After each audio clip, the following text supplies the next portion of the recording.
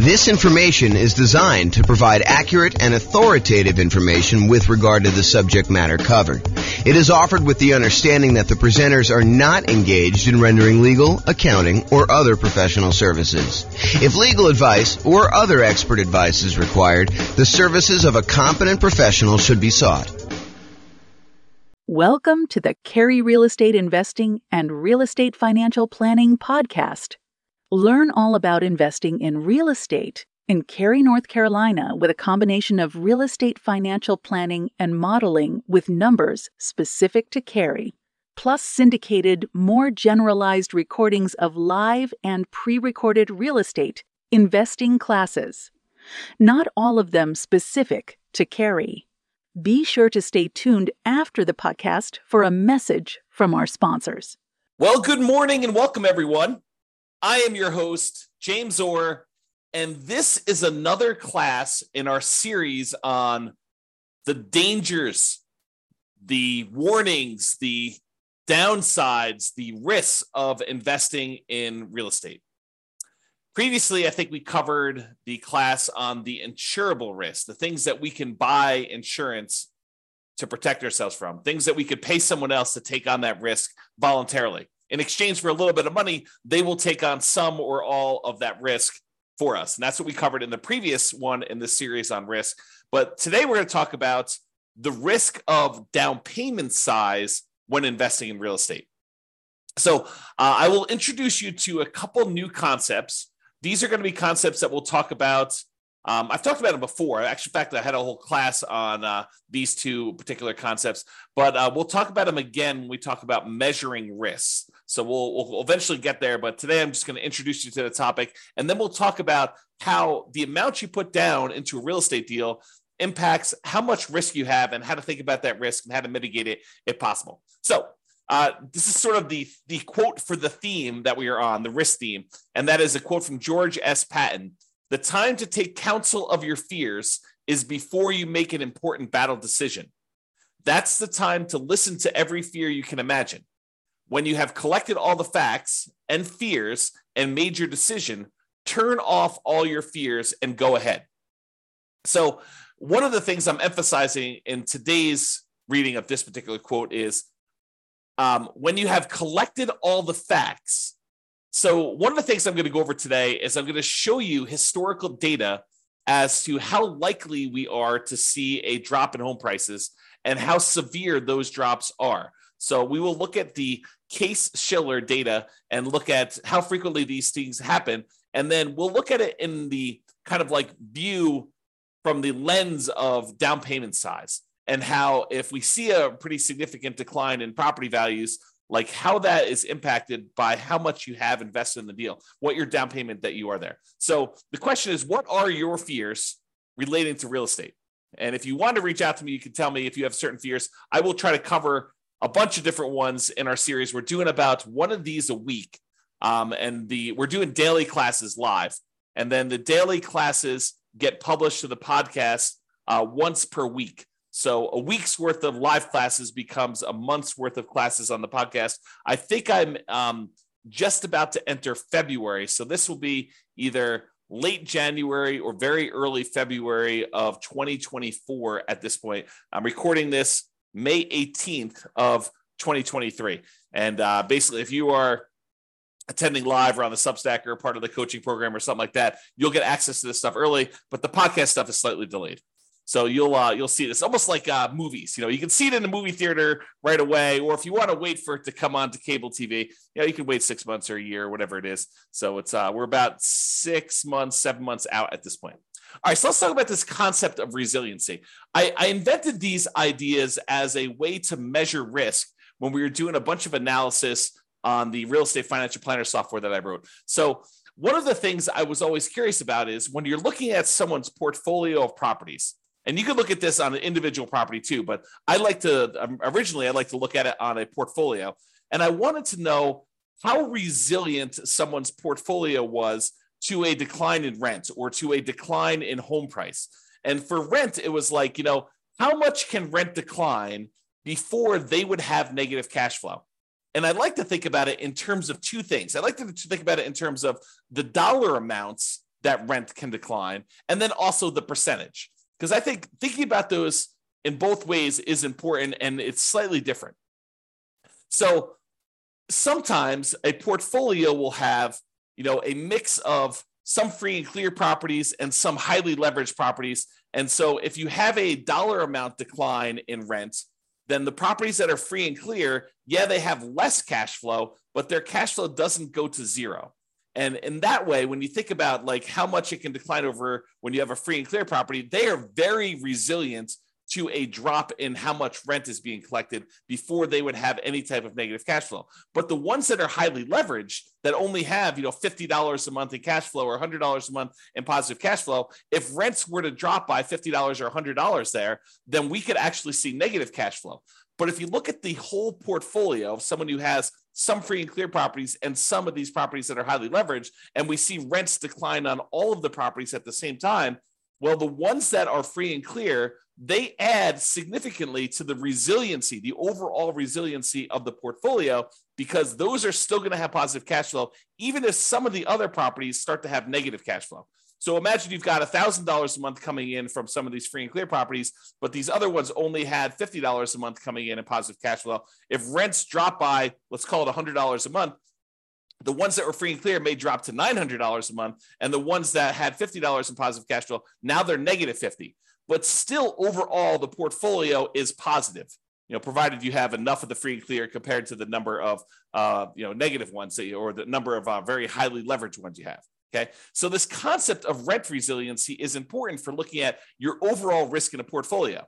You could have $10,000 a month in positive cash flow, but if it's made up of all $50 a month, per door type of cash flow, and then rents drop by $50 a month on your kind of like entire portfolio, you could go to zero cash flow overnight. You could go from having $10,000 a month because you had whatever that is, 200 doors at $50 a month. And now all of a sudden you have zero cash flow just because rents declined by $50. That is not a very resilient type of portfolio.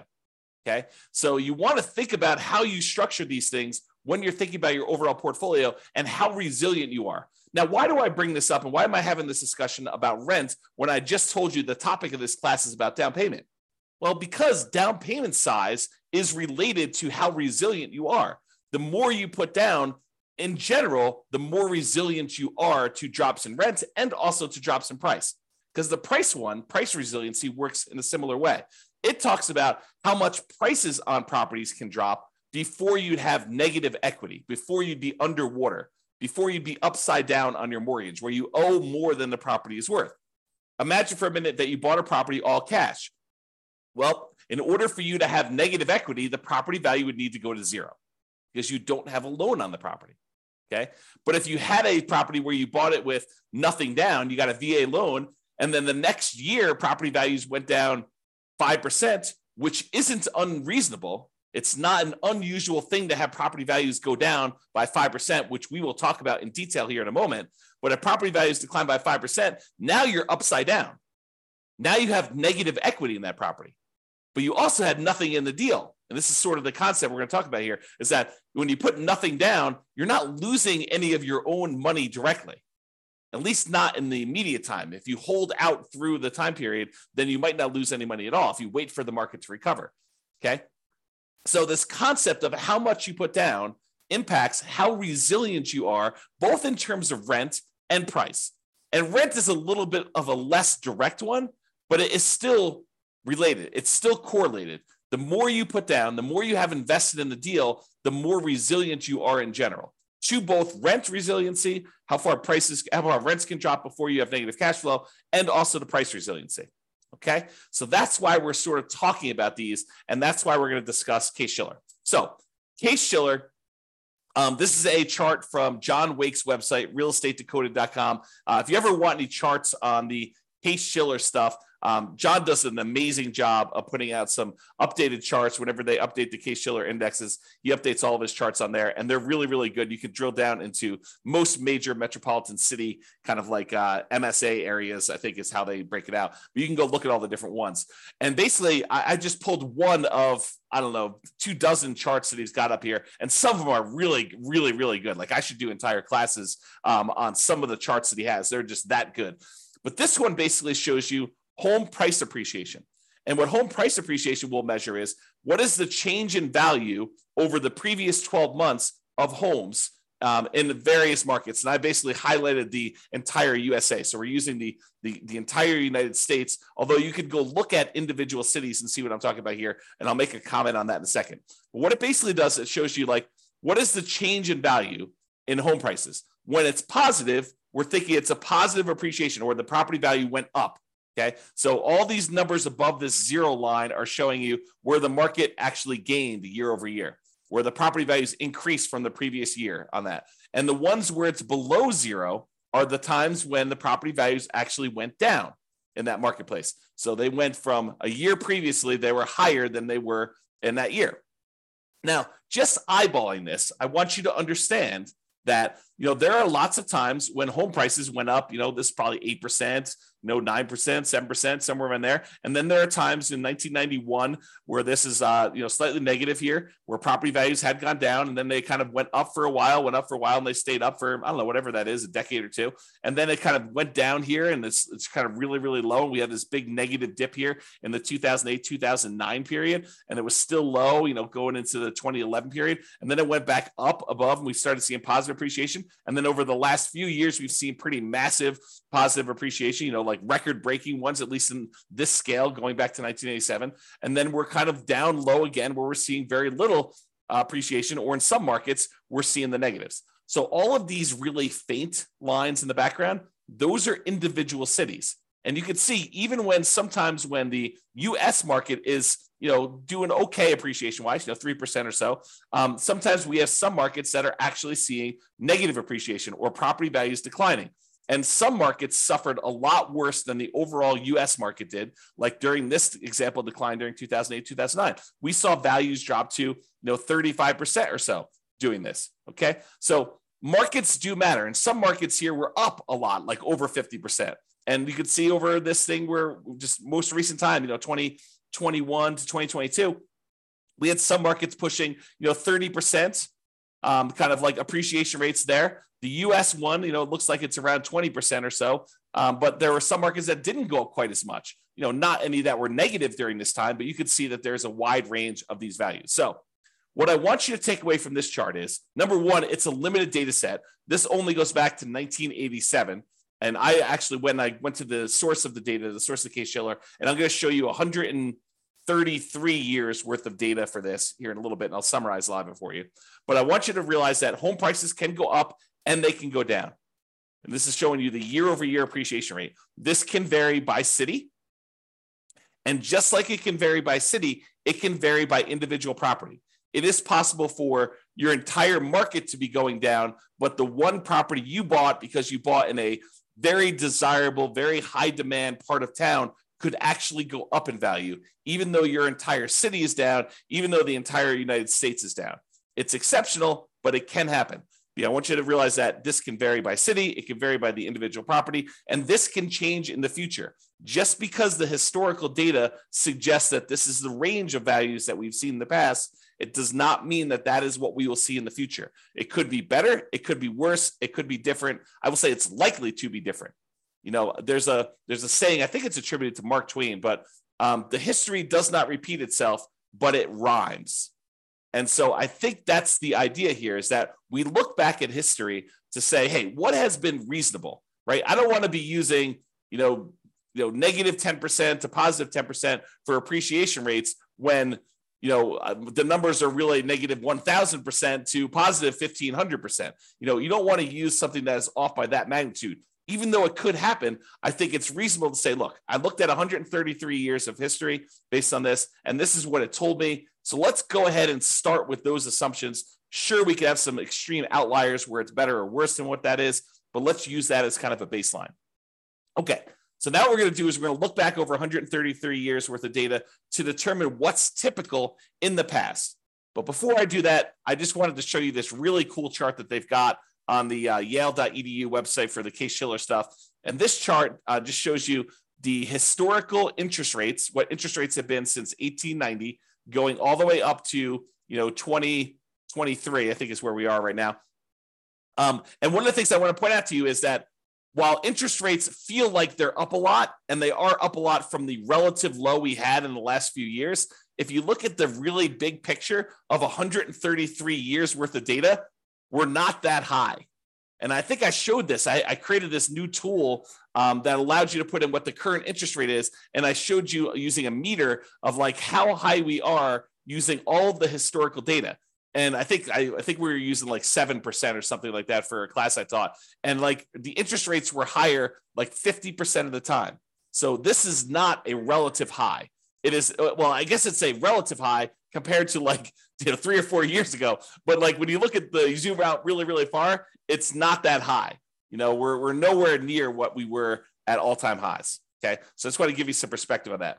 But the interesting thing is this plots interest rates plus the population. So it shows you population growth over time. Plus it shows you the real building costs, what it costs to build properties. Kind of shows you that over time. And then it shows you real home prices as an index. And you can see how that has changed over the last 133 years. So I don't know if you're interested in this particular chart, you can go to the Yale website or pause the screen if you're watching the video and check out this particular chart. I find it pretty fascinating just to see a long-term historical perspective of all of these different things shown on the same chart at the same time. Okay. So what I did was this. I went back to the Case-Shiller website, the one on Yale, and I pulled down the raw data.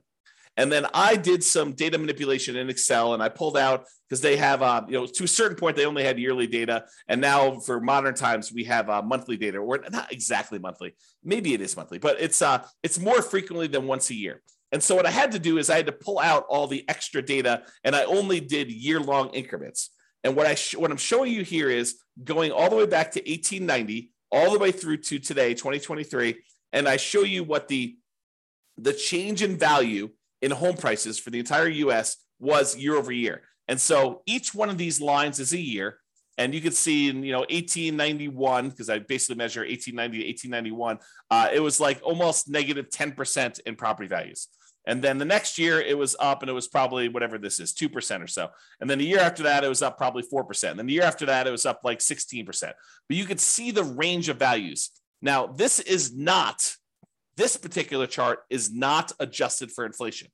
So I forget which one is nominal, which is real, but this is the one that is not adjusted for inflation. So these are the non-inflation adjusted changes in value over time for the property. So you can see there's a whole bunch of lines that are positive where properties went up in value, where they appreciated, and there's a whole bunch of ones where they're negative, although there's a wide period here where there's not very many negative, and it's not very significant negatives if they are. Pre-1940, there's a bunch of negatives.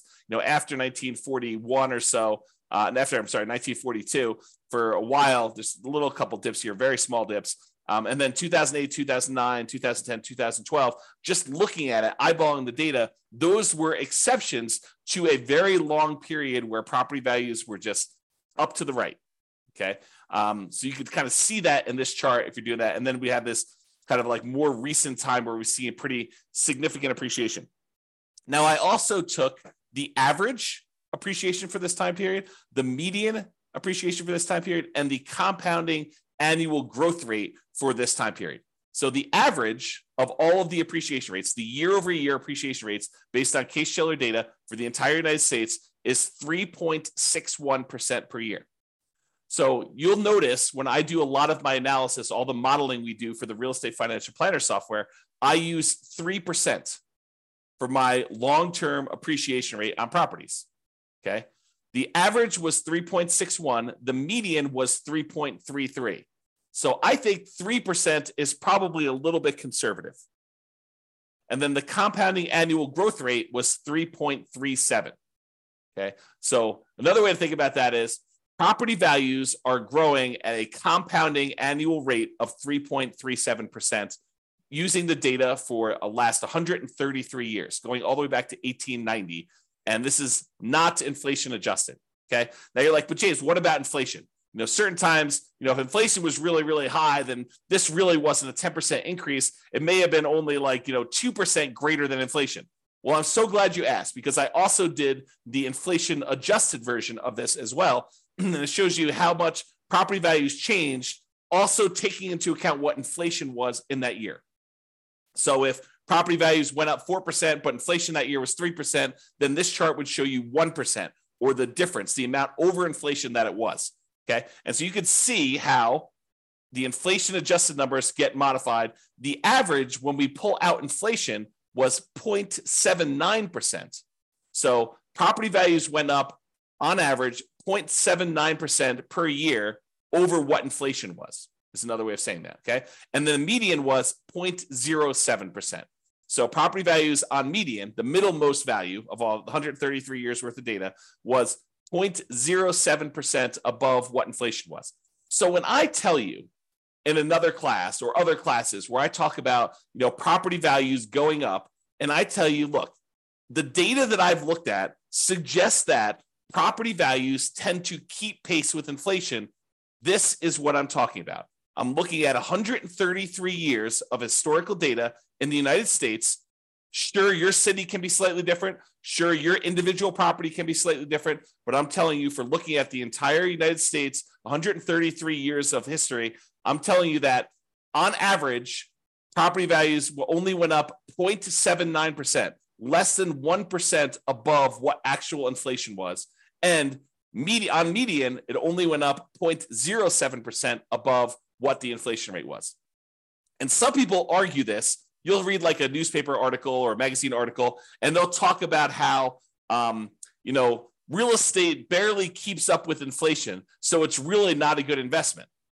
Oh, I beg to differ, because if you're buying a property and you're putting, 20% down or 25% down or even 50% down on the property, and that investment is just keeping pace with inflation, well, you're leveraged. You only put, let's use an actual example. You have a $100,000 property, you put in $20,000. If inflation was 3% and the property actually went up 4% in value, then the property value went up $4,000 on $100,000. Okay. But it really, for inflation reasons, it only went up $1,000. Okay. That's fine, because now you invested $20,000 and you got a $4,000 return, not adjusted for inflation, or a $1,000 return adjusted for inflation. You made $1,000 on $20,000. That's 5%. That's after inflation. So the point is, you're leveraged. You're getting a 5-to-1 return because you are 5-to-1 leverage. You put down 20% or 1/5 of the property value. If you put down half, you'd be 2-to-1 leverage. If you put down a third, you'd be 3-to-1 leverage. If you put down 5%, you'd be 20-to-1 leveraged. If you go and you do the nomad strategy, you get 20-to-1 leverage. So you're getting 20 times what the leverage factor is. Okay. So when we talk about this, if property values are keeping pace with inflation, that's awesome if we are leveraged, because it means we're getting a leverage return above inflation. Okay. So the compounding annual growth rate for the inflation adjusted one is 0.56% per year. Okay. Now, I just wanted to show you these so that you can understand how inflation adjusted works and how the inflation one works. So you can kind of see these. If you want to kind of pause the chart, you can look at those and get a feel for all the stuff. Okay. Now what I did is I said to you, okay, we can look at this chart and we could say, okay, how many of these were, below, what did I do here? Below 15%. Whoops, right here. Below 15% decline. And we could add up and try to figure out how many of these were below 15%. And we could see that there were 8 that were in this range of negative 14.6 to negative 9.6 appreciation rate. So there were 8 values where they were below these numbers. Okay. And there were 17 values between negative 9.6 and negative 4.6. So 17 times out of 133, we saw this range of appreciation rates. And there were 46 years out of 133 is a better way of saying that, where it was between negative 4.6 and 0.40. So almost zero. Okay. And then 34 years out of 103, where property values went up basically somewhere between 0 and 5% and change. And then 20 years where property values went up between 5.4% and 10.4%. And then there were 5 years where it went up between 10% and 15%. I'm rounding. And then one where it went up between 15 and 20, one where it went up between 20 and 25, 0 where it went up 25 to 30, and one where it went up between 30 and 35%. Okay. I rounded to make it a little easier to say it. But if you want to look at the chart, you can see the actual data, okay? And it shows you that these are the more common numbers because they occur more frequently. And this is the range of what we might expect to see. There's times when property values go down. And it happens, what I would say is relatively frequently. I mean, not like extremely rare, but 8 times out of 133, we saw a decline of this amount, and 17 times out of 133, we saw property values decline this amount, and 46 times we saw property values decline this amount. So we definitely have, when you add all these up, we definitely have a significant portion of time where property values have declined. And then we see all of these where property values have gone up. All right.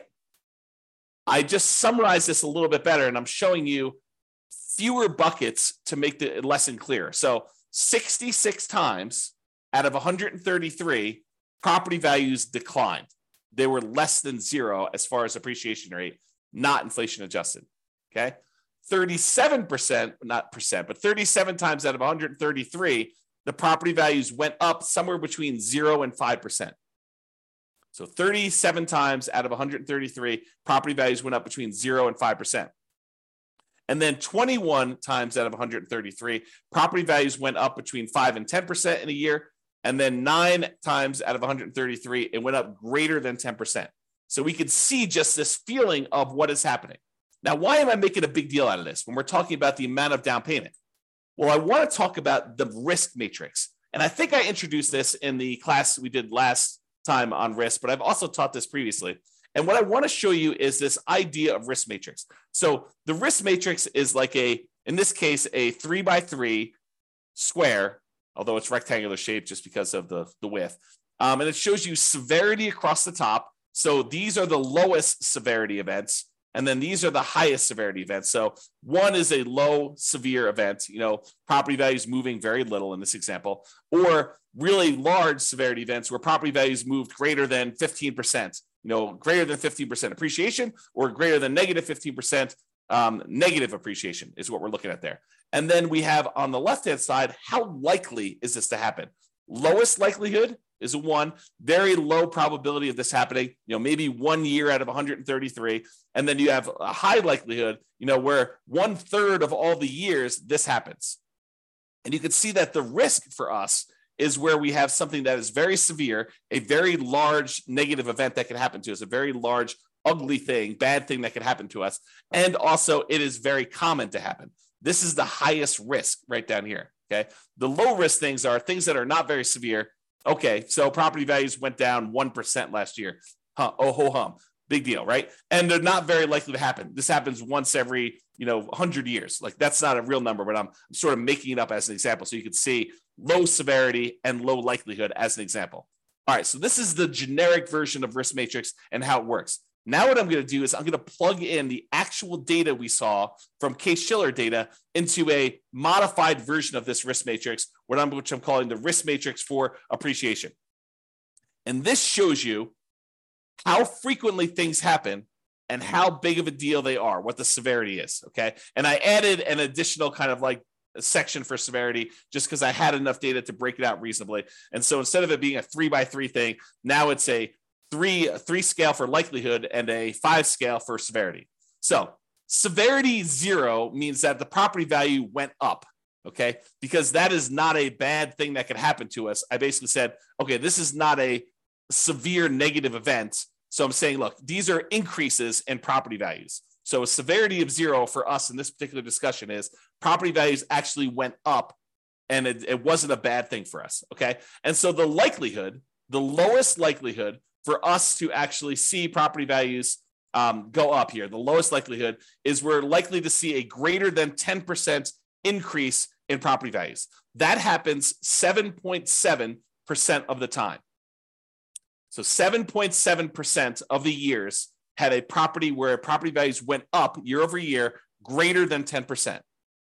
Okay, so not very likely, only 7.7%, but the increase was positive. Okay, now the next likelihood is 15% of the time, property values went up between 5% and 10%.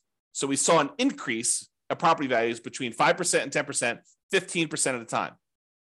And then the most likely, again, with no severity, property values went up 0 to 5%, like a small increase in that sort of inflation range, 0 to 5%, 25.6% of the time. So about a quarter of the time, property values are increasing between 0 and 5%. Okay. About 15% of the time, they're increasing between 5 and 10%, and 7.7% of the time, they're increasing more than 10%. So if you're thinking to yourself, look, I'm modeling my properties, I'm doing my deal analysis, and I want to use 10% for my property appreciation. You're basically saying, hey, based on 7.7% of the historical data, property values went up greater than 10%. But you think it's a good idea to use that number for your modeling, especially modeling out over a very long number of years. Probably not a good idea. If you want to go and you want to use a reasonable number, I'm using this sort of like 0 to 5% number where 1/4 of the time, so I usually use 3%, 1/4 of the time, the property values are likely to do that. Now, are there times when they decline? Yes. I'm so glad you asked. So as far as severity goes, there's a small decline, which we'll call 0 to 5% decline in value. There's a medium decline, which we'll call 5 to 10% decline in value. And then a large decline, which is 10 to 15%, and then catastrophic, greater than 15% decline. Okay. So for a small decline, 0 to 5% drop in property values, that happens 34.6% of the time. So 34.6% of the time, we are likely to see a property actually drop a little bit in value. So 1/3 of the years, historically, and it doesn't all happen in a row, as you've seen, but sometimes we get into these trends where it happens right back to back to back to back, and then we see a period of prosperity where property values are going up for a long period of time. But we've seen a 0 to 5% decline in property values 34.6% of the time. Okay. Now, if we add all these up, 25.6, 15, that's like 40. This is 40 plus 7. We'll call 40 plus 8. So 48% of the time, property values are going up. 34.6% of the time, property values are dropping between 0 and 5. Okay. Now, the medium decline, and by the way, this is a likelihood, it's relatively likely. It's a high likelihood event, which is why it's this bright orange, right? Bright yellow, right? Now, this next one is a situation where we have a medium likelihood.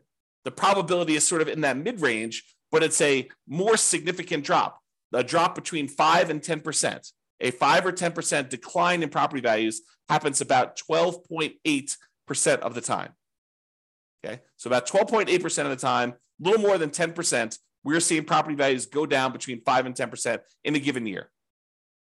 And then as far as large decline goes, between 10 and 15% decline, that happens very infrequently. So it's a low likelihood, but a very severe thing for us, having property values go down 10 to 15%. That happens 6% of the time. Okay, 6% of the time. And we've not seen, according to the US historical data, remember each city's data will be different, and we've seen catastrophic declines in other cities. But as far as overall US data goes, we have not seen 0% of the time a greater than 15% decline, which I think is interesting, right? So these fears we have about things are relatively low probability type events. Not that they can't exist, not that they won't happen, but they're relatively low. So when we look at this, we think to ourselves, okay, what does this mean for me in terms of down payment? And how is this risky for me? Okay, so we introduce these ideas of resiliency. How much can the price decline before you have negative equity? Well, now we better understand how frequently property values are likely to go up and how likely they are to go down. Just looking at the last 133 years of historical data. Not saying that the future will be different, but this gives us an idea of what that will be like. So we could look at this and say, look, if I'm putting large amounts down, how does that impact me? If I'm putting medium amounts down, how does that impact me? If I'm putting nothing down, how does that impact me? And how does it impact if I'm putting little down? Okay, so we can look at that and say how much price can decline before I have negative equity, and what does that even mean to me as far as a risk? And then rent resiliency, because how much you put down impacts how much cash flow you get, because they're correlated. The more you put down, the more likely you are to have positive cash flow. The less you put down, the more likely you are to have deferred down payment or negative cash flow or lower cash flow. Okay. So rent resiliency is related to how much we put down. You both get a better interest rate by putting more down, and you also are borrowing less, so the amount you're paying actually goes down. Okay, so if you have no money in a deal, if you put zero down, what are you risking if we see these declines in property values? Well, you're really risking your credit, because if for some reason you abandon the property, your credit is what's at risk. If you have no money in the deal, you have no money at risk. None of your own money at risk. Now, it may feel like you have money at risk. For example, let's say you put nothing into a deal, and for the first 2 years, that thing goes crazy. It's up 10%, and then it's up 10% again. So, the property is up 20% over the first 2 years. So it feels like you have a lot of your own money in the deal, when in fact you have none of your own money because you put nothing down to begin with. And now you have equity because the property value went up over 2 years. Maybe you paid down a little bit on the loan, so you actually have a little bit of equity there. But really, if the property values were to drop multiple years in a row and you actually have negative equity now, the property value drops below what you owe, did you lose any money? I think some people would argue, yes, I lost money because those gains that I had were there in the property and now I don't have them anymore. So yes, I lost money, James. Of course I did. But did you? You don't really realize those gains until you sell the property or you do some type of cash out refinance. So those were just sort of like paper gains. There were paper losses or paper gains on the property while you didn't actually sell it or you didn't cash out refinance it and pull that money out. And you had no of your own money in the deal. Now, if you abandon the property, let's say property values, they drop in half. So you're up 20%, now they dropped in half. So now you're whatever that is, negative 40% down or something like that, right? So you're down 40% from where you were originally. And now you're like, I'm upside down in this property. It's hemorrhaging cash flow. I can't get it rented. It's almost not worth doing. I could go buy a property next door for, the half of, almost half of what I was buying the other properties for. Maybe I should just jettison this and leave. Well, what are you risking? You're risking your credit. Because if you had a loan on that property and it was tied to your credit report, you're risking that. And then you got to value, what is your credit worth? What is it worth to have a foreclosure and or bankruptcy on your credit? It limits what you could do for whatever it is, 5 years, 7 years, and doing certain things. Your ability to get certain loans comes back relatively quickly. FHA, I think you could do that. Don't quote me on this, but from memory, I think it's like 3 years or something. You can get an FHA loan. Maybe it's even 2. Go check with your lender if you've got questions about that. I don't remember what it was, but you could go get loans after this happens. And you could buy properties creatively, technically, right? I mean, you go and negotiate directly with a seller. The seller doesn't say to you, hey, listen, it's a 3-year term for me to wait for a bankruptcy. No, they'll negotiate with you and they feel comfortable doing the deal. And maybe you give them enough down payment. Maybe they're like, hey, it doesn't matter if you had a bankruptcy or foreclosure yesterday. I don't care. Or maybe you structure where you put together a LLC partnership and you and your partner are buying things and you're half owner of the LLC and they've got great credit. And the seller is negotiating and they're looking at their credit to determine if you're qualified, even though you're buying an LLC. I mean, who knows, right? There's all sorts of what ifs here. So what is your credit worth? I think credit's important. It's a great tool for being able to get deals done and for getting great rates and lower PMI and all those other factors that go to things. There's rewards for having good credit, but you got to measure what that is in terms of the risk you have when you're thinking about putting nothing down or little down in the deal. Okay. Now, by putting little or nothing down in the deal, you're much more likely to have negative cash flow in this case, which means your ability to hold onto the property is limited to your ability to continue to feed the property. If you have negative cash flow, that means that you need to come up with money outside of the deal in order to continue to fund the deal. You got a great job, you got great income, you got great, reserves that are protected. You're not at risk of losing those. Then maybe you're not that worried about that because you have great holding power. Now you're buying a single rental property. You've got negative $200 a month cash flow, but you have $1 million in CDs. Do you feel comfortable there? Probably. Even with drops in prices and drops in rents, regardless of you putting nothing down in the deal and having negative cash flow in that case. Okay. Now you have negative $800 a month cash flow and you've got $5,000 in savings. Very different story. Very, very, very different story. Okay. And then measures of debt. When we're putting almost nothing into the deal, usually that means that we're going to have lower or negative cash flow, and our debt to income ratio is probably going to be worse than someone who has positive cash flow because the property is not helping them with their debt to income ratio. Right? Debt to income is going to be lower. Their debt to net worth, how much debt they have compared to their net worth, because they have no equity in this property, put nothing into the deal, their debt to net worth is going to be lower. So it's going to be more risky if we were to measure risk with debt to net worth. Debt to liquidity, they have really high debt. Maybe they have more liquidity because they didn't put anything more in the deal, but a lot of times they're putting nothing down because that is all they have to put down. Okay, so debt to liquidity may be impacted. And it may be impacted both ways. That's one that I could see you making a case. Look, I would rather keep $100,000 in reserves and put nothing into the deal rather than put $100,000 down, buy a property that, with 25% down, but not have any reserves. That would actually improve. That would be a choice to improve your debt to liquidity. Yes, you have really high debt, but you have really good liquidity, $100,000 versus you have no liquidity because all you've got is tied up in equity in properties, which would help with your debt to net worth, but it wouldn't help with your debt to liquidity. Okay. And then months of reserves. How many months of reserves do you have sitting on the sideline such that you have holding power and can handle things that come up?